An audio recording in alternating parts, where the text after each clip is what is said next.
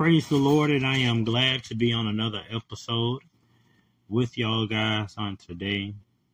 Praise the Lord to y'all all, and welcome to the New Millennium Church of Reality Podcast Global.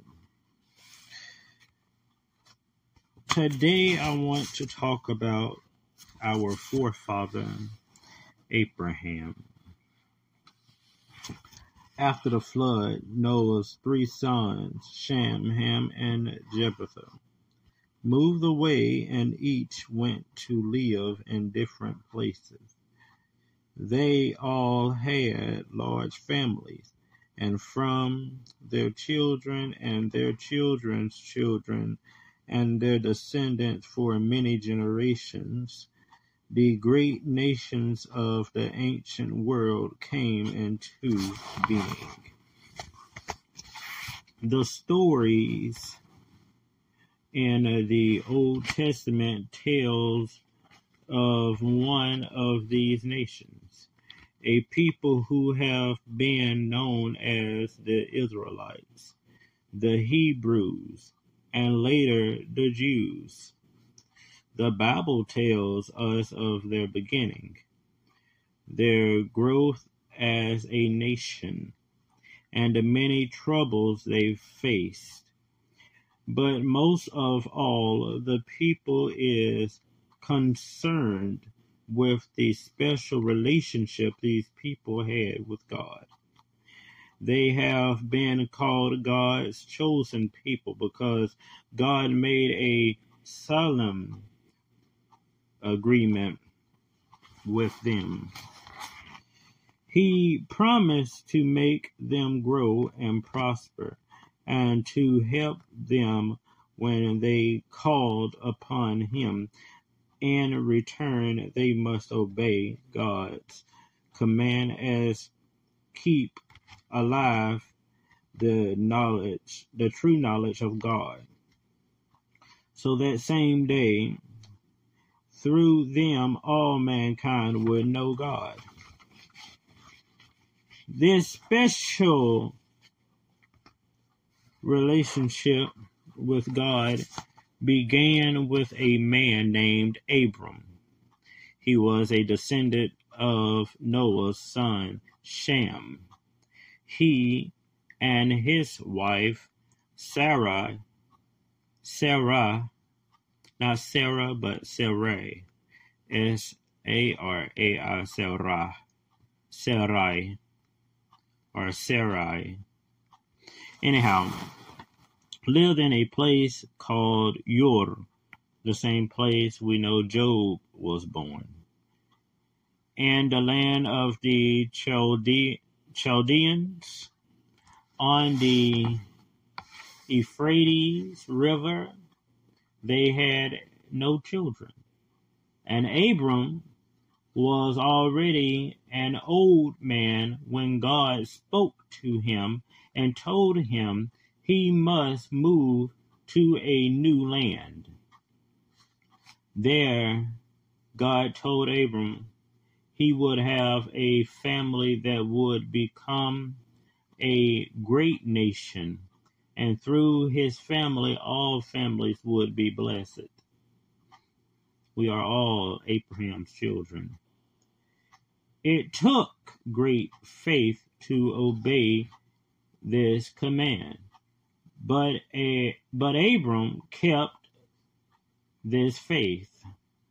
Abram gathered his flock of sheep and herds of cattle and set out with his wife, his very aged father Terah,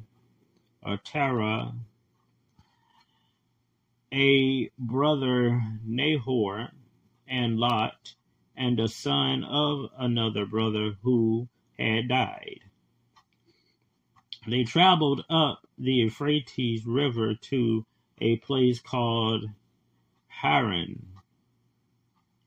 There Terah died, and Nahor decided to stay on after his father's death.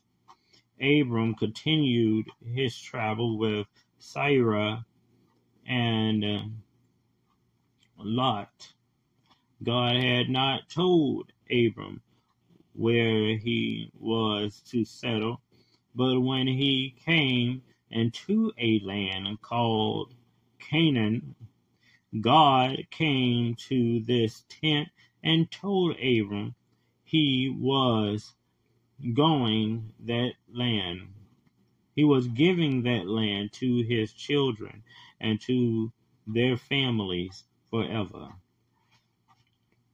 And this is the era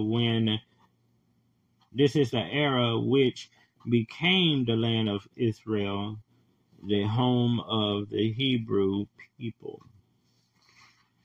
Abram and Lot raised sheep and cattle, so they had to move around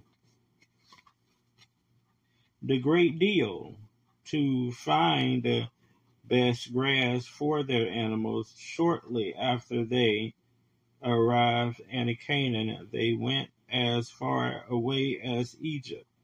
There they were very successful, and when they returned to Canaan, they had so many cattle, the land could hardly feed them.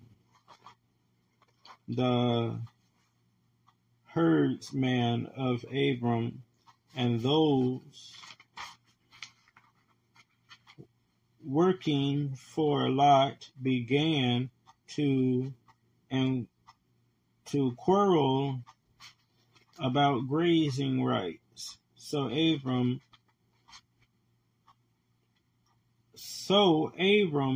proposed they separate. So Abram proposed they separate. Okay. He let Lot choose the land he wanted. Lot wanted down to the fertile plain of the river and River Jordan, and Abram stayed in the mountains. As Lot prospered, he moved into the city of Sodom. Though he had chosen the richest land, Lot found nothing but trouble because he had settled among very evil people. First, he was captured in a war and taken as a slave. When Abram heard of this, he gathered together all the men who worked for him, over 300 in all. He caught up with the conquering army, beat them in a surprise attack at night, and rescued Lot and all the other captives. Abram brought Lot and the others back to Sodom, but refused to take any reward from the king of the city, and then he returned to his home in the mountains. This is the first part of the man named Abraham. May God bless you, may God keep you all, and may God be with you all. I'm Bishop Isaiah M. Mars. Thank you.